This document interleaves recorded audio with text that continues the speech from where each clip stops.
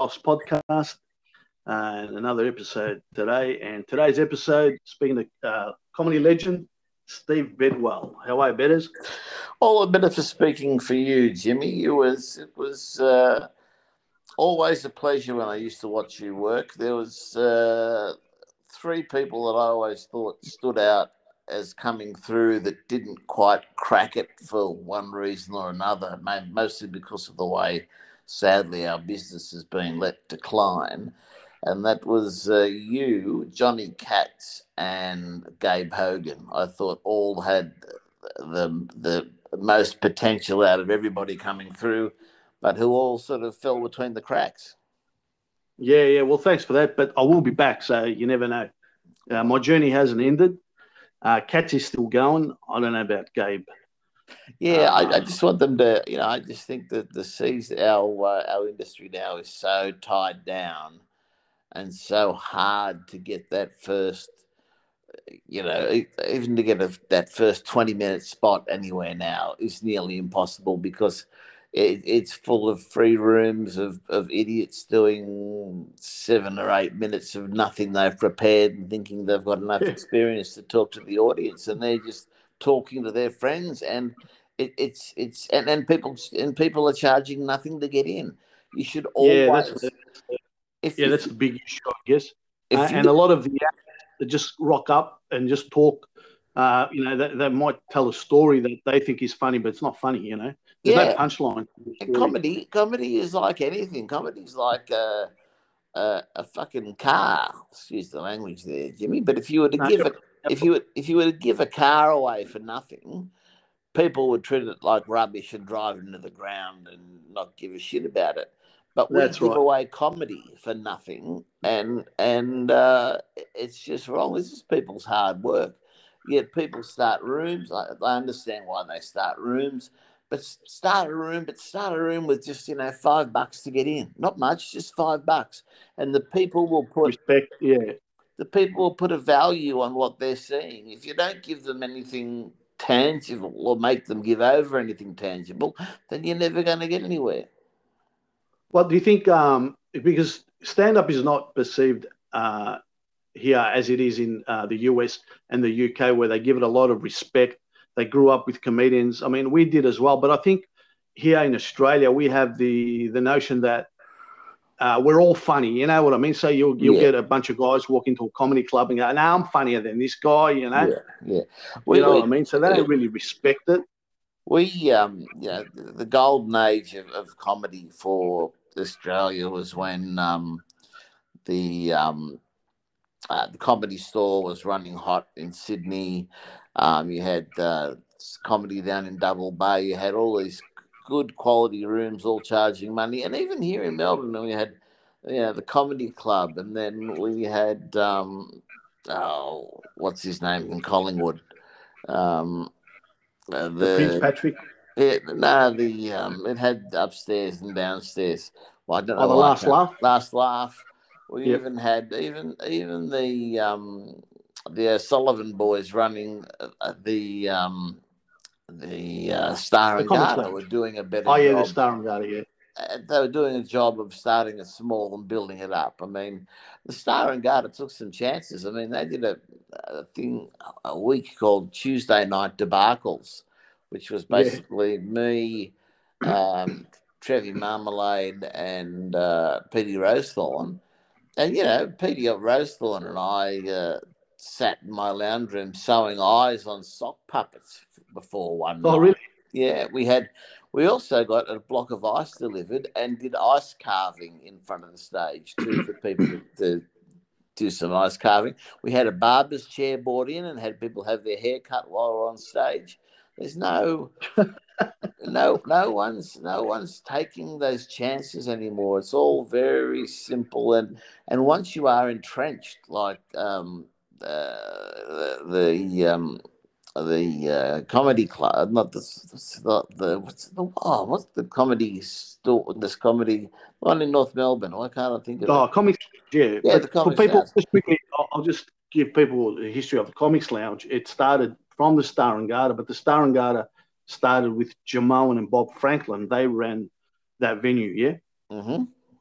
That's Yeah. right. So, and then, like you said, the O'Sullivan guys took over the Star and Garter, and then I think the building got bought out. So Yep, they had that's to right. move, and then they found the Comics Lounge in Errol Street, North Melbourne.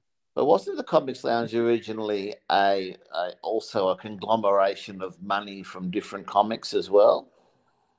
Yeah, there was some investors, I believe. Yeah, Yeah, yeah. I don't think that all turned out particularly well. yeah, I'm not sure about that. Anyway, I'm not. I What can't happened can't really talk about that. there? But you know, I've had I've had a good life in comedy. I can't complain. My life's been good. Yeah, because you were on the hit radio show, the Timbo and Bedders show on Triple M. Yeah, we had that. That was it was a great show, and we had a show before that on between 9 and 12 on Triple M in 1997 called the Squirrel Grippers. Oh, that's right. Yeah, And yeah, we brought out an album we were ARIA nominated for that album, and that was the year when 3AW later told me they were worried that we were closing in on Neil Mitchell, that they were glad they moved us because they were scared, because we were doing anything we felt like, and we were given carte blanche to do it, just to build up a yeah. Right. name and a reputation and all that sort of stuff. And then when it comes to breakfast, it's a lot more tied down. It's a lot stricter. It's a lot, you definitely have to get out to news on time. You've got to do all that sort of stuff. So it's, Is that's when you have your most listeners? sorry? Is that because that's when you have your most listeners in the mornings? Yeah, yeah. But the prime listening time is breakfast, 9 to 12. That's, Yeah, breakfast, 6 till 6 till nine. 9. That's your Yeah, prime listening. And we used to have a segment called Bedder's Diary that ran every morning at 7 that's right. o'clock. I think, Um, did you one afternoon do that at the SB as well once? I may have. I used to read from Bill Wyman's young ex-wife's book. I used to do readings of that at the SB, doing the accents, and they all ended up sounding like Parker from the Thunderbirds. But Right. that was good. No, those were good times. And I used to, my life then, I came to Melbourne in '93 to be on the Steve Bedwell show. Yep. So I did that. I moved to here in '93 and did a lot of long hours. That as head writer, a lot of long hours we would do. Not Vizard, but me. And you can't keep the writers hanging around. So I would have to do late script changes, and it was a big affair. Then that ended at the end of '93, and then the guys in the room said, "Fuck you! Why aren't you doing stand up? Like you're just like." You're the funniest guy in the room, you're the fastest guy Right. in the room. So in April of '94, I did my first spot, and it's on. Actually, Ray Matson has put it on YouTube. YouTube, and it's film of the third spot I did. I did. It sounds ridiculous, and when I looked at it, I couldn't believe it. Did 20 minutes and killed in my first spot.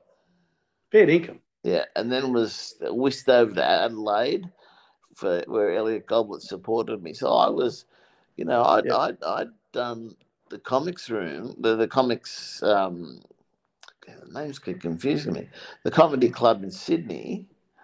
I no the no the comics. It's the comic store. Sorry, in Yeah. Sydney. Like within 6 months of doing stand up. So 6 months of Yeah. starting, I was headlining there. Well, I remember my first gig was at the Star and Garter, Yeah, and I prepared and I written all these jokes, and I jumped up, and Dave Grant was the MC, yeah, and so I jumped up thinking, oh, these jokes are great, and I bombed for like 7 minutes. right. The jokes bombed for 7 minutes, but I was getting a lot of laughs, right? So I think obviously the audience were laughing at me. Right. And got off stage, and Dave Grant came up to me and he goes, "That was great." And I go, I go, "What are you talking about, man?" I go, "None of my jokes worked." He goes, "Yeah, but the way you handled it, it was, it Yeah, was fantastic. The audience loved it." But I still walked away dejected, and Yeah, of for 2 course. years bombing, like it was bombing like severely, like Yeah, at the SP, everyone was going really well Sunday afternoons, and I'd get up and just die a death, and it yeah, was hard for me to get up. Remember Trevor Hall? yeah, Yeah, yeah. and Of ask for course, another gig. And when I asked him for another gig, he'd be flicking those pages for like 10 minutes, going down, like 5 years away.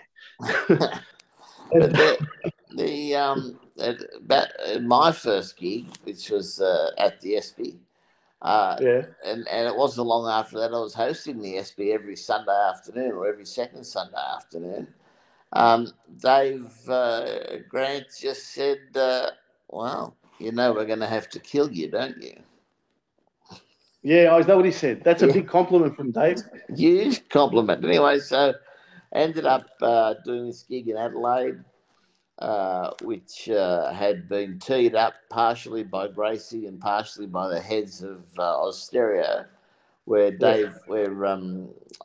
Elliot Goblet supported me, and did a gig, killed. 2 days later, a contract offer come through to do breakfast on SAFM.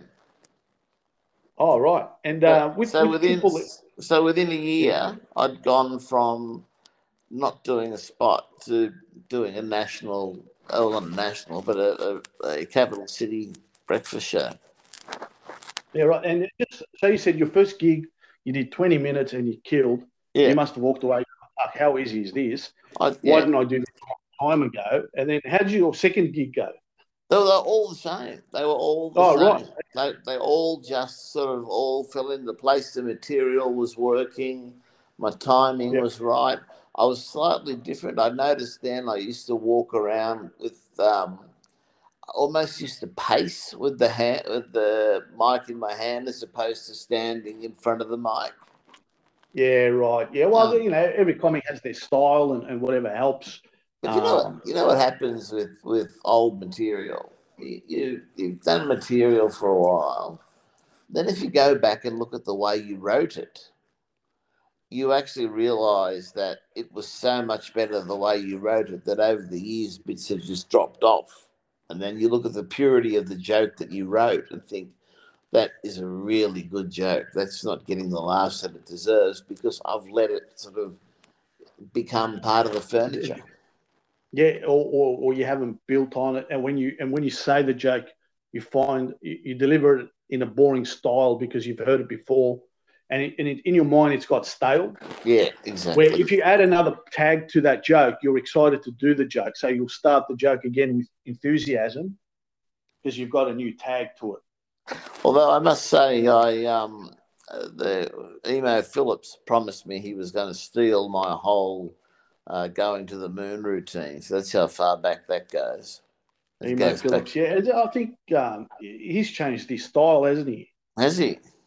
I believe so, yeah, because the audiences were getting very bored of the style, Yeah. But now with Tim Smith, Yeah. did you guys do comedy together? Then you went on radio, or No, Tim was the first real mate I made when I came to Melbourne. He was sort of he and I were on the same sort of wavelength of being disruptive around the building and throwing huge firecrackers in the firewall and water bombing Stubbsy and that sort of stuff. So he and oh, I were, really? and The pranksters? I'd hang out at his place and or he'd come and see me and we'd do stuff because he had his young family then, so I'd go over there and his wife made me a terry toweling suit. Oh, really? Fair Oh, dinkum. it's beautiful. So Tim and I really sort of, I think they knew we'd work together and they knew we'd work well together. And I think people on high at Austereo thought, you know what, we need something to replace Stubbsy and let's give these guys a run at Melbourne at mornings just to break them in and we can have the handover. Yeah, right. And who are your comedy influences? Like, You who you got enjoy watching? yeah, you got to. You know what? I don't watch a lot of comedy. It's quite strange. I don't really. I'm not an aficionado. I don't listen to it Oh, on really? because I actually I think I've become a bit numb to it. You don't laugh unless it's really, really good. Comics don't tend to laugh Yeah, that's unless, right. We critique. yeah, unless it's something And that's really good. But if you do laugh, it's good. But I know that you're a fan of the Larry Sanders Show, Gary Shandling. I think Gary Shandling is a genius. I think the Larry Sanders Show is possibly. I put it at number one of the greatest sitcoms ever made, mostly because of its at the time it was made. HBO had just started. This was their first foray into comedy, and they landed on their feet tremendously. I think I love his work. Um, some of the old guys, I don't mind a lot of silent comedy. Some of Oh, really? The stuff that Yeah, busted, the I stuff, try to do that, and I appreciate it and I watch it, and a lot of them were stunts. Obviously, yeah, um, because back then, they didn't have much to work with. no, well, But I'm well, watching it and I'm thinking, yeah, all right, yeah, I know, yeah, all right. So it falls off a train, gets back up, falls off a roof, gets back up. yeah, You've yeah, seen it all before, I guess, but back then I'd appreciate yeah. that it would be funny, But I'll tell you who I used yeah, to so it's not find, like Mission Impossible. Yeah, it was yeah. the stunts now. Tom Cruise. Do you believe he does those stunts? I don't think it's true. I No, don't I think he don't does think it. it's true. Yeah. I tell you who I think I made me forget who I think is really good. I saw a stand-up show of hers. She's from Brooklyn Nine-Nine. She's the secretary, Peretti, and Oh yeah. I don't watch much American sitcoms of that style, right. but I think yeah, I know the But she's show, very but good. I She's a wouldn't. very good stand-up. Well, I remember, like I remember that time when Jerry Lewis said that women aren't funny. Yeah, And I think at that, a bit after that, I remember Janine Garofalo. She was pretty funny, and Sarah Silverman. yeah, But then they become too serious. They take themselves too serious, and they become, political. And you go, all right, enough's enough. Just do the jokes, Silver. But what's your opinion on women not being funny? Well, Sarah Silverman, I mean, I find sometimes that women have to revert to being dirtier than men to be accepted. You reckon? Sarah Silverman's act is just filthy. Yeah. Um, But you, but her first appearance, in fact, on television was on the Larry Sanders Show. who's Sarah Silverman or Janine? Yeah, Sarah Silverman.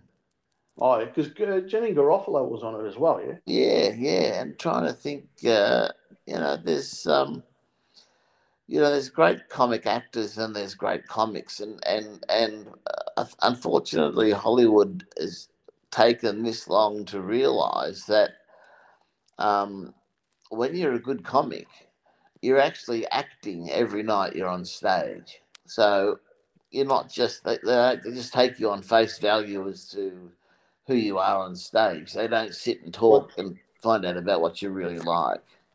well, that's right. That's what Dice Clay says. He goes, people got to know that I'm doing a character, He goes, it's not me. I don't go home going to my kids, you fucking asshole.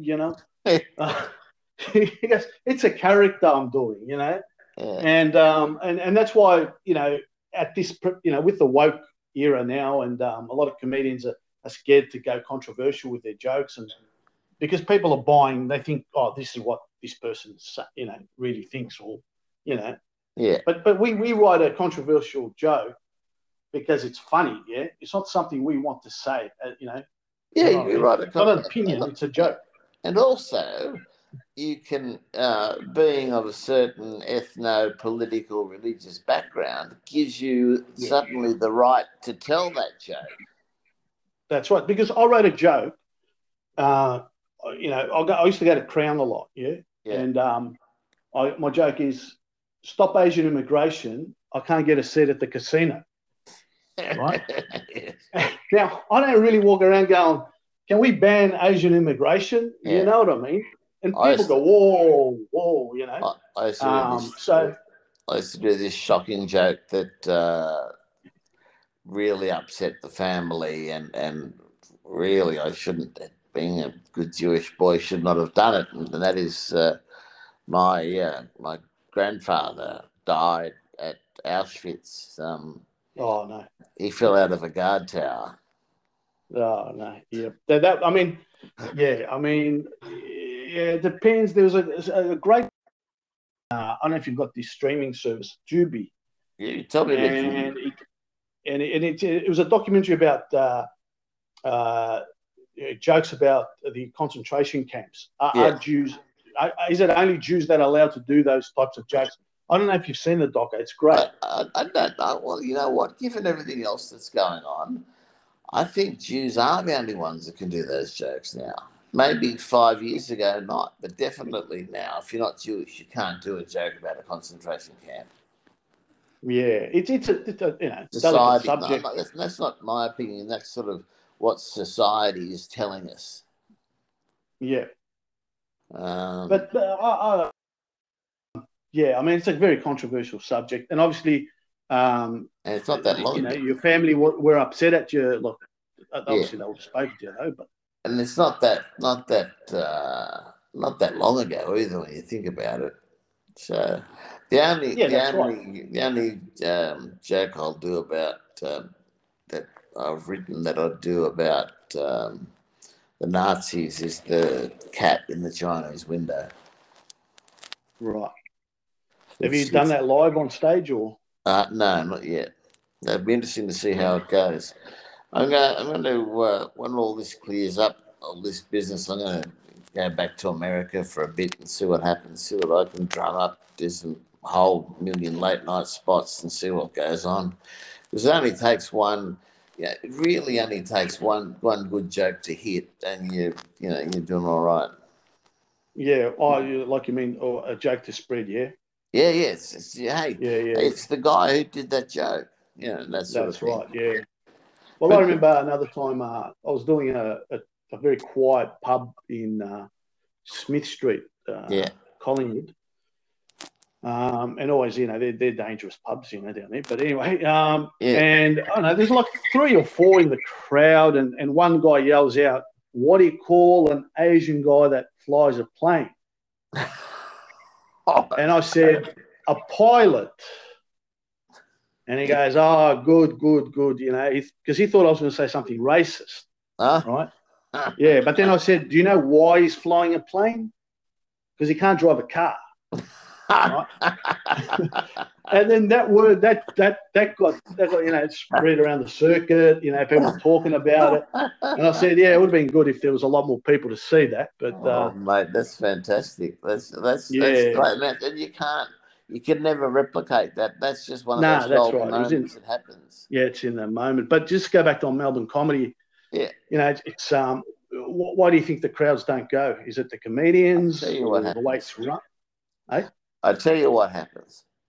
This once a year, there's the Melbourne International Comedy Festival that Yeah, has grown to over 600 acts who all pay a shitload of money, yeah, as well as the millions that come from the government.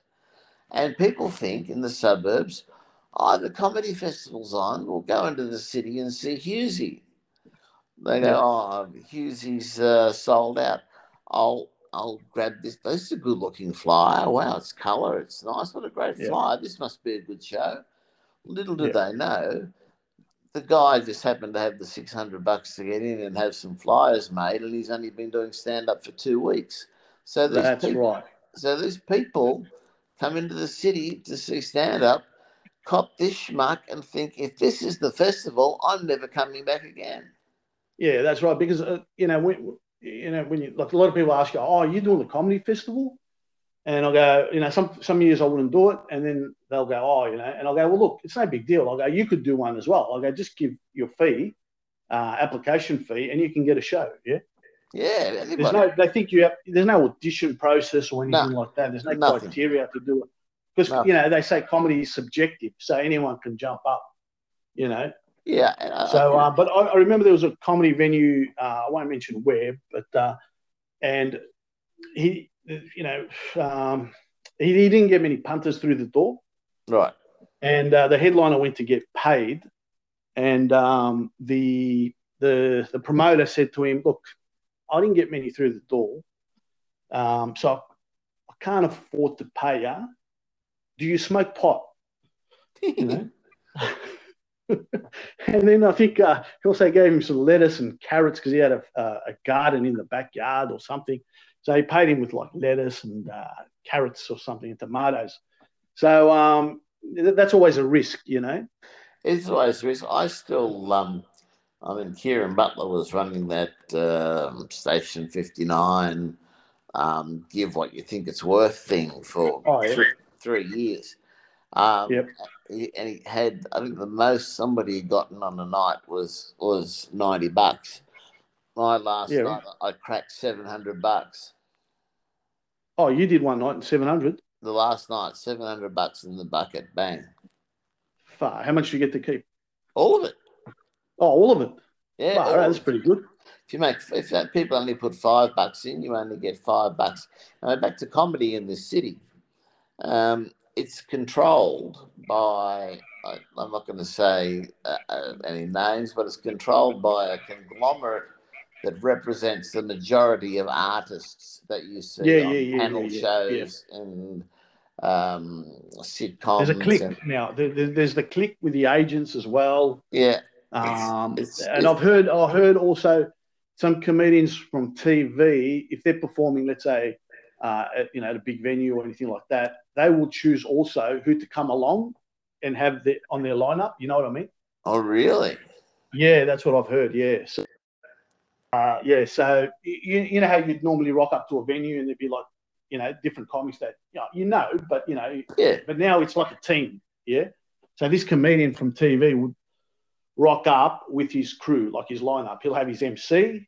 He's chosen his MC, he's chosen his opener, and then his middle bracket, and then his headliner. Not fucking Las Vegas. It's Melbourne. That's what I've heard. Yeah.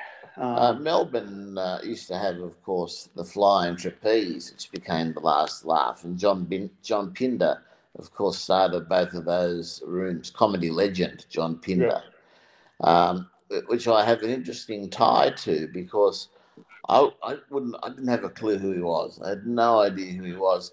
The phone rings in Sydney, and it's Pinder saying, "We want you to come and work for Vizard." All right. And, and up until the day he died, unfortunately, I never got to ask him how he knew about me or what I was doing in Sydney or whatever. You also wrote for the Footy Show as well. Yeah. Yeah, did a couple of years on the footy show. Got in trouble there. I was a troublemaker there, as always. And Oh, really? I had my office door. I Yeah. had which had glass either side of it, like a typical office petition door. I had the guys from Props put a fly screen door on the front of it for me, Yeah. so that I could close the fly screen and still keep the door open. But on an indoor building, the fly screen Doesn't work. they, they just they just said, "What the fuck are you doing? You have to stop that." And um, that year, I decided that we needed someone else in, so I hired Rob Caldwell. Yep. And Robbie's become the go-to nine for Channel 9 for everything. He's doing everything. He's fantastic. Oh, great. Is there many shows though to write comedy for? Not that many anymore. I think that there needs to be some more. I Yeah, there remember has to be. when we were writing, Um, we were doing the Eric Banner show. I mm, I gave Paul Collegia his first ever professional job in comedy. He was able to give up teaching and go yeah. to comedy. Then 2 weeks later, he comes in and says, "I'm leaving. Gilbo's got me a job on Hey Hey." The Russell Gilbert Show. Yeah. Oh, right. And I was on Hey Hey, so I thought, well, so I was producing the Russell Gilbert show. So I said to them, "All right, we'll tell Daryl he can have you. We've got you on Yeah. contract as long as he pays for a huge slap-up lunch and dinner at the Flower Drum. Yeah, right. Which happened, which is great. Yeah. But that's why comedians' lunches are good. Comedians are generally solitary creatures. They're not that. Well, I remember. Yeah, I remember I was going to lunch with. Dinner with Johnny Katz. He was going to take me there to the Flower Drum, and we were trying to find the venue. I think it's in a bit of a laneway. Yeah, it is in a lane. And he goes to me, well, this restaurant. He goes, you got voted. I go, what? Voted hardest to find. I couldn't find it. And so I heard it's very. We went there. It was all right. I'll tell you what I think is better is Silks at Crown.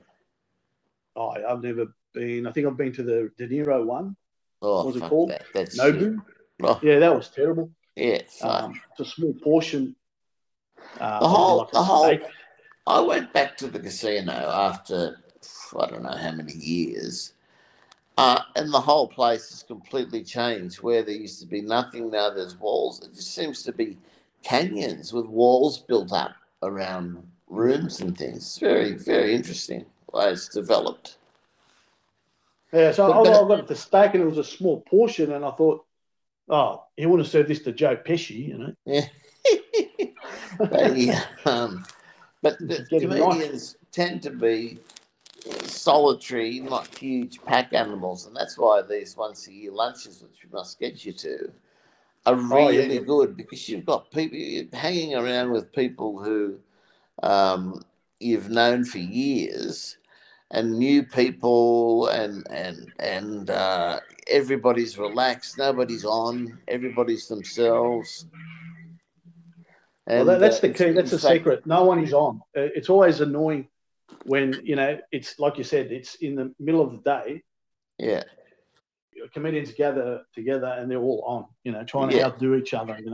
Yeah, and where you can sit down and have a serious conversation about other things. Yeah, and the stuff that comes out of it that's funny hasn't been thought about. It's completely circumstantial and pertinent of the moment, and no good anywhere else. It was just something that was a piece of funny in time, and then it moves on. You don't want to. You don't be sitting down and your schnitzel comes and the comedian goes, "Oh, I've got a joke about schnitzels. I wrote it yesterday. You want to hear it?" But and have you done stand up in New York, LA? I've done stand up in New York. I've done stand up in Los Angeles, in Hawaii. Yep. Hawaii, yeah, in North Korea. And you've done the cruise ships as well? Yes, I've done the cruise ships. That is, I would recommend anybody who gets offered a cruise line job to think very carefully about it. Really? Very carefully. But is it the crowd or? There's some people who really love it. I mean, Oatsy loves it. I mean, Steady Eddie. Oh, Dougie Chappell does it too. Yeah, I mean, they all love it. They all love it. But Simon Palomares. Still Simon Palomares. Yeah, he does it too, yeah. They run 2 buffets a night, one for Simon, one for the rest of the ship. Oh, really? He's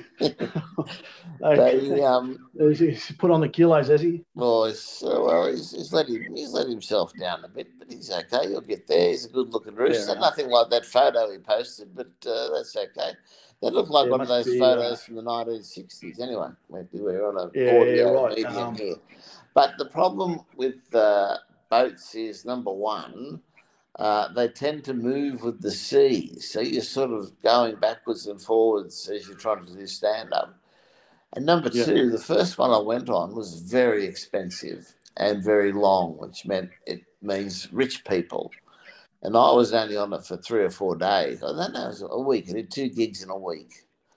And the rest of the time, you're sitting around doing nothing because you don't really want to be there. It's not an elective thing. It's work. Yeah, so, I reckon if I did a cruise ship, it'd be like the audience after it would like complain and go, "Oh, I feel sick."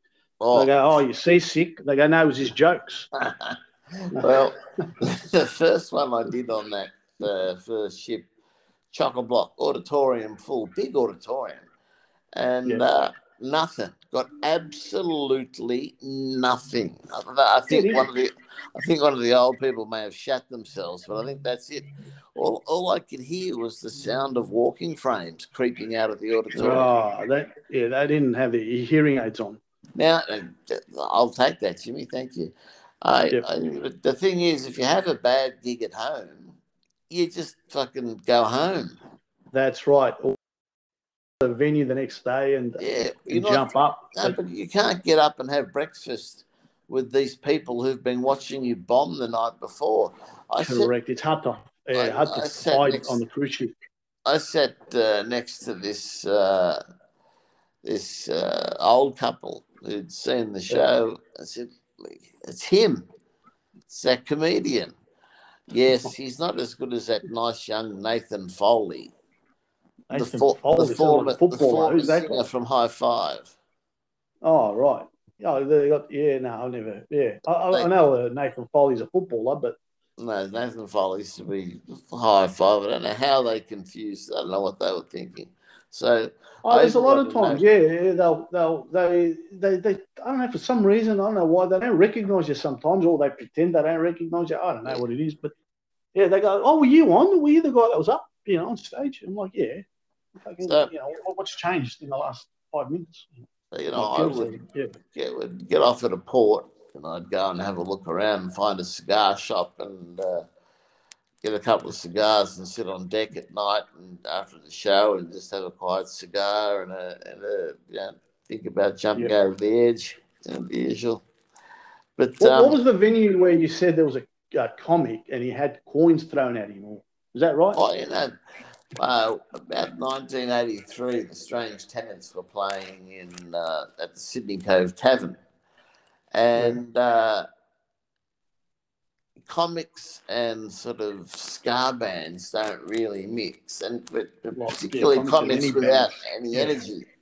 So Elliot Goblet did the support and got pelted with coins. Oh, right. No. They can do some damage to me. Well, of course, because he also wears glasses. You don't want him to hit one of his glass lenses and crack and, get some glass in his eye. Yeah, crack a lens. Yeah, that's right. Okay, so how did he handle it, I guess? Right, he's a tradesman. He ducked a lot. He did a lot of ducking. He's a trade.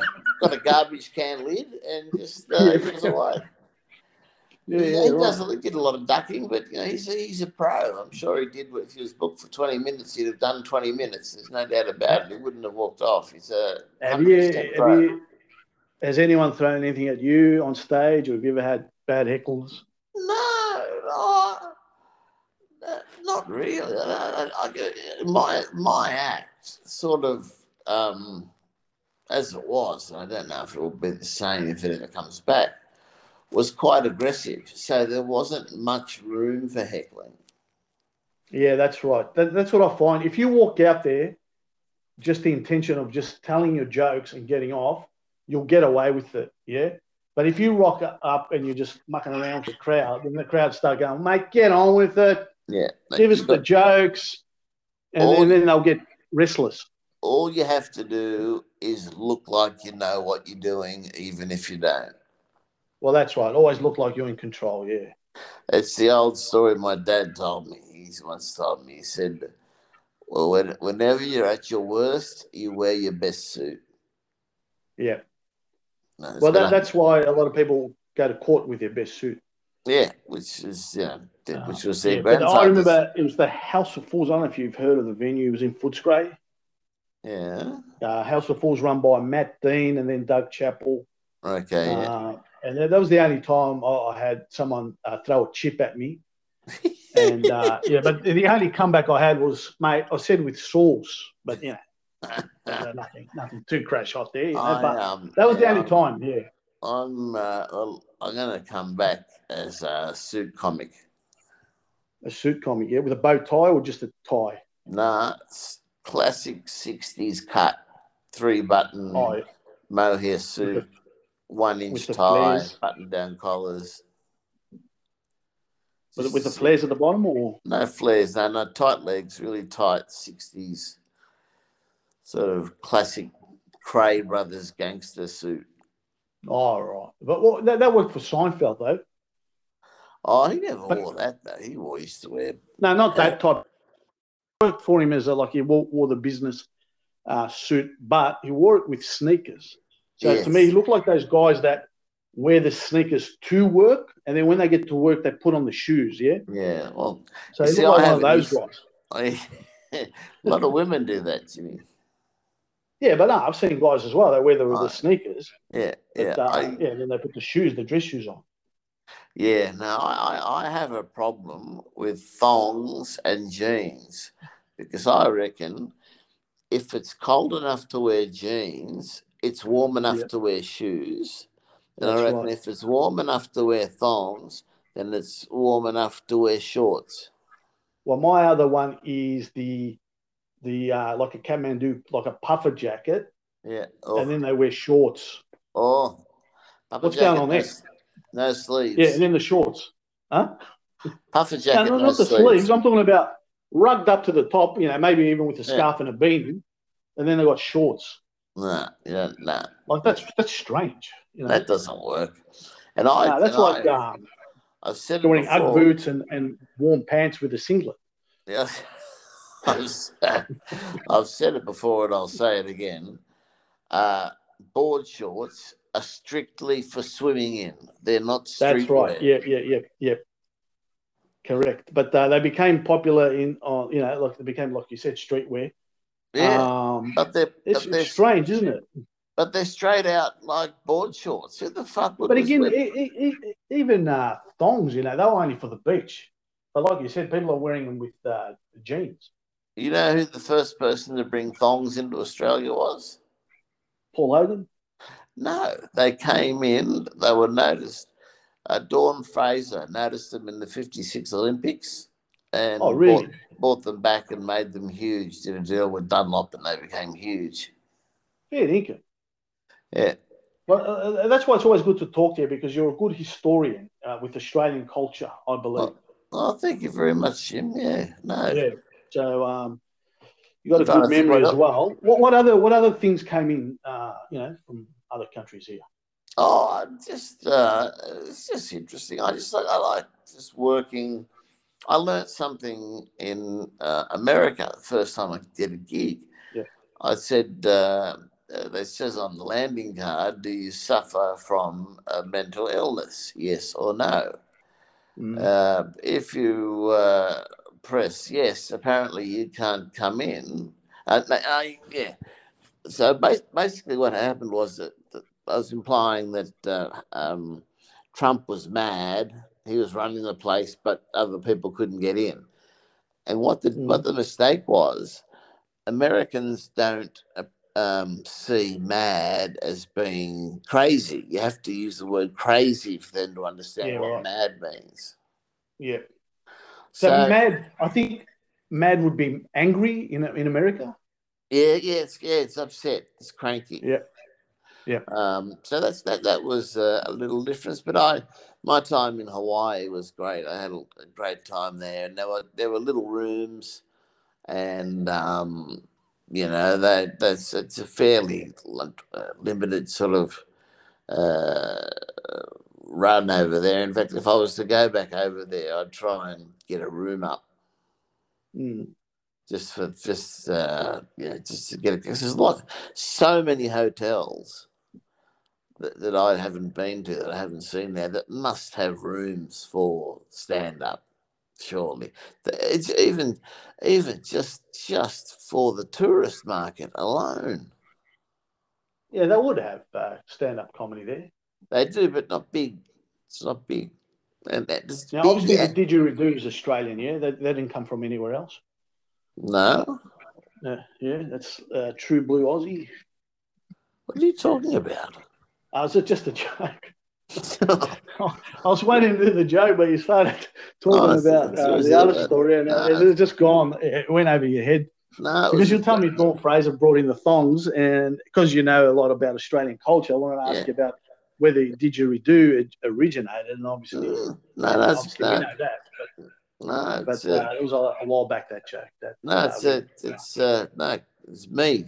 You sold it beautifully, Jimmy. It was just me. No, you're right. Yeah, so but you go. but that was. I mean, I enjoyed that. There, going to Pearl Harbor, I found was an amazing experience. Pearl Because, Harbor, right? because I didn't perform there, Jim. I Yeah, didn't think that the Americans could build a monument that was so classy and not crass, and they've done a beautiful job on it. Really Did you go to beautiful. the Grand Canyon? No, no, I flew. I stayed at the Roosevelt in Hollywood for a while on the way back. Yeah. It's a nice hotel. It's close to everything, and but I wasn't. I wasn't. I was sort of mucking around in Hawaii and trying some stuff and fiddling about. And I didn't feel I was prepared to stand in queue and wait for hours to do a spot that might prevent me from doing a spot coming back in the future at the Comedy Store. So I decided just to withdraw. Plus, my brain was starting to deteriorate a bit. So, did you? So you told me that you wrote for Steve Vizard. yeah. And I was speaking to Crazy E, and he told me that he was booked with Fred Rowan to do. They had a double act called Crime Stoppers. Yes, that's correct. Yeah, we did that. They were doing it live on stage, like live on, free to air. Yeah. And they had a balloon. He goes. So when it was time to use the balloon, he bent down to pick up the balloon, and this is live on air, Yeah. But the balloon had flown away. All right. So, do you remember that? Were you there? Or? No, I'm trying recalling. Yep. Yeah, and he said, "Oh, mate, we lost it. I think the act ended because the balloon just." And this is, they're trying to get a big break. This Steve Vizard show. No. That's a bummer. Yeah. Bloody. Hey, whatever happened to Harris, Tim Harris? Oh, I wouldn't have a clue. Mate, I remember him at the ESPN. That was it. Yeah. Yeah. So I know that he used to do the poetry or something like that, some sort of stuff. But remember Steve Holly? Steve Holly? Yeah. Nah. Oh, he used to. He really was terrible. Unfortunately, he's still going. Not doing comedy. He hasn't done comedy since the first. I think he did 3 gigs. But he'd start off with this box on his head with a door on the front, and he goes, "Look, I'm out of the closet." that was it. Is he alive or? I think he may be still somewhere. I'd like to think he was. I started with was it Gab Rossi, Chris Franklin, Peter Hallier, and when I started, Dave Hughes. Dave Hughes was, I think, I rocked up to one venue, and Dave Hughes was going to be doing his first Hey Hey spot. So and I remember it was very, very funny when I first saw him. He was very funny when he was doing that the unemployed shtick. That was where. The doll. But now that voice, they've dropped another point in breakfast at Today FM. They're down to 3.3 with him there. Right.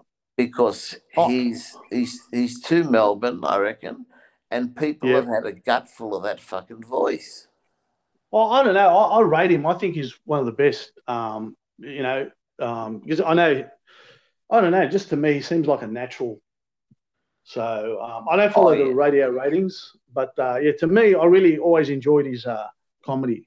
His style, I like. His stand-up from the start was impeccable. I mean, it was just great. That whole being on the dole, not getting a job stuff was great. Yeah. And you know what? That could have been the end of him.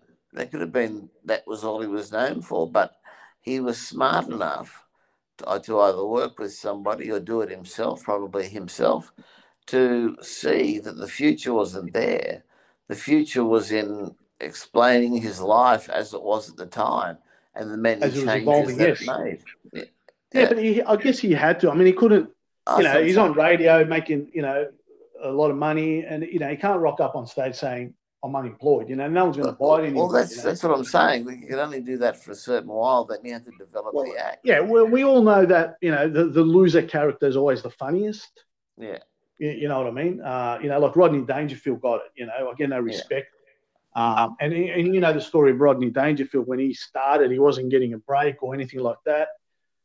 He was, I think, a door-to-door salesman, and he went back when he was, I think, start of his 50s, I think, around there. yeah. Changed his name, Dangerfield, and his stick was, I get no respect. Let me tell you, I get no respect. I What a respect. crowd, what a crowd. And that Caddyshack was the first movie he'd ever done. Was it? Yeah, first movie he'd ever Caddyshack. done. And no, Caddyshack. Sorry? Caddyshack. Yeah, I Yeah. know, of course. So the great story about Caddyshack is that Bill Murray turned up, shot all of his bits in 3 days, and left. Oh, yeah, I mean, that would happen.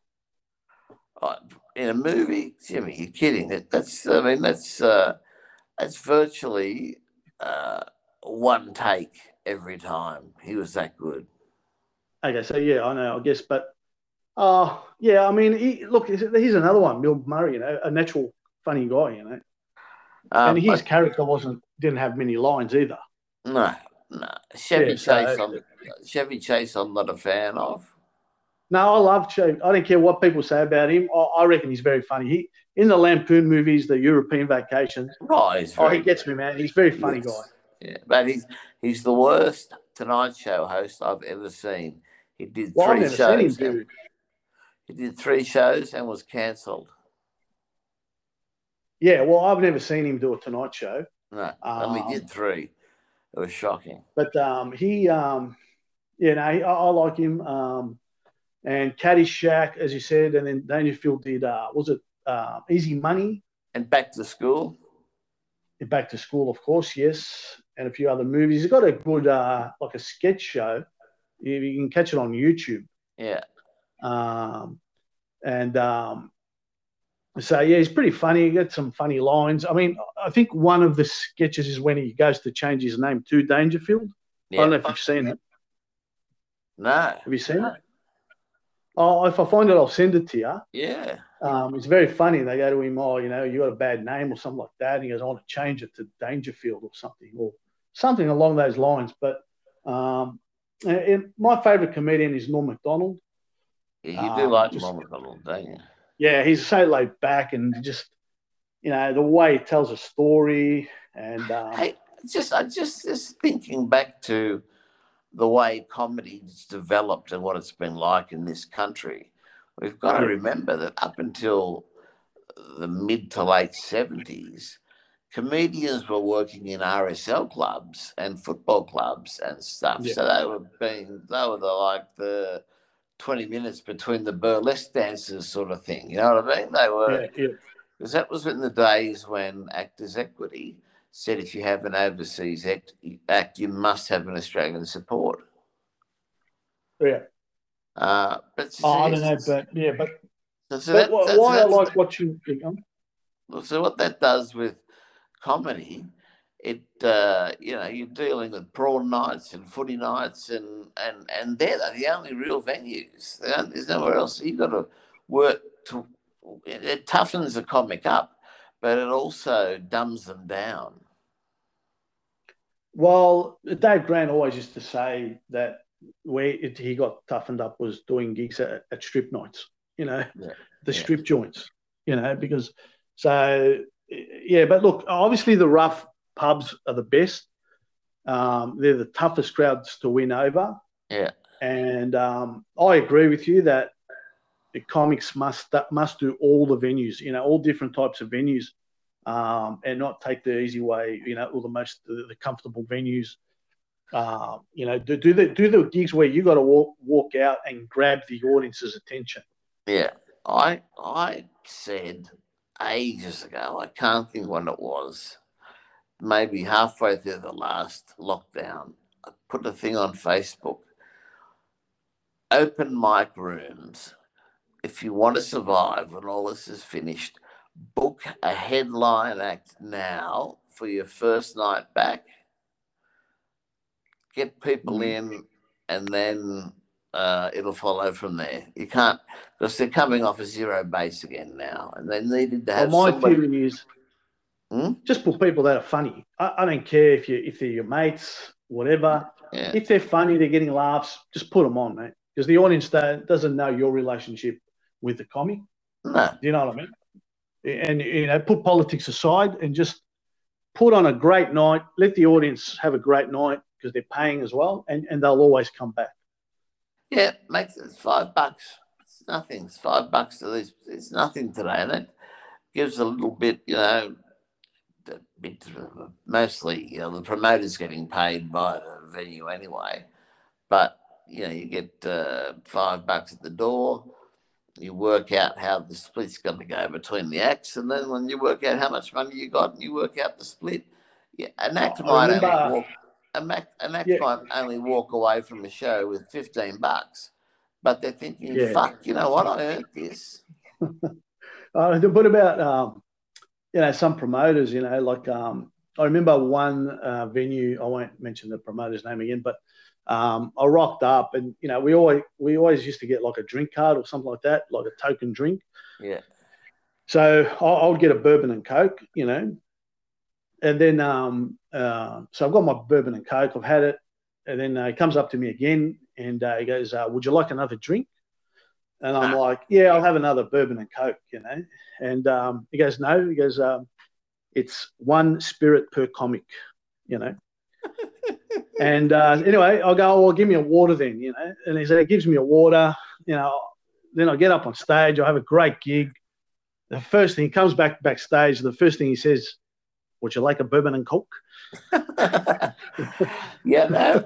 You'll never guess who I accidentally dialed on the phone the other day, and therefore, when you accidentally dial them, you have to get caught up. You have to get caught up in a conversation with them, even though I don't. I tell them, I go, "Look, mate, sorry, I called you by accident. I can call you again if you want, but this one was an accident." That's how it is. Jeff Phillips. Yeah, right. Yeah, go on. I accidentally pocket dialed Jeff Phillips, who I haven't spoken to for years. That was a good room he was running at the Odeon. Was that a good impersonation I did there before? Of who? Oh, no, I'm just saying. No, I just guessed the name.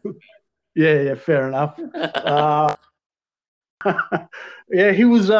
Look, he ran some good rooms. The Odeon, the Toorak Lion. Yeah. And I remember another time he went to pay me, but and so he had the money in his hand. Yeah.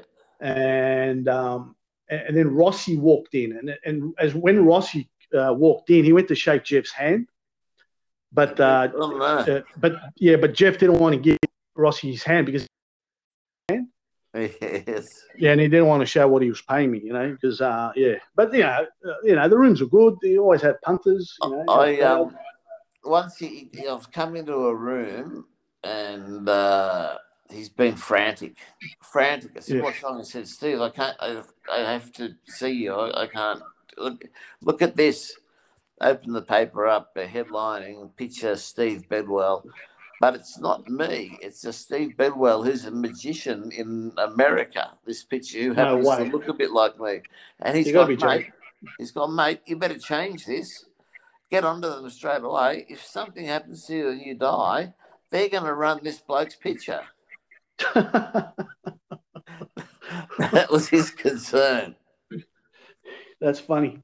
Yeah, but I've heard comics, walk into a venue where their name is smaller than the other person's, and they're cracking the shits, smashing doors. Mate, I won't mention names, but I was there once, and it was a very funny situation, But it's always fun doing stand up. I'm sure you got other stories. Doesn't really matter, Jimmy, whether it's big or small. When it's written in chalk, you can make it as big as you want. Well, that's right.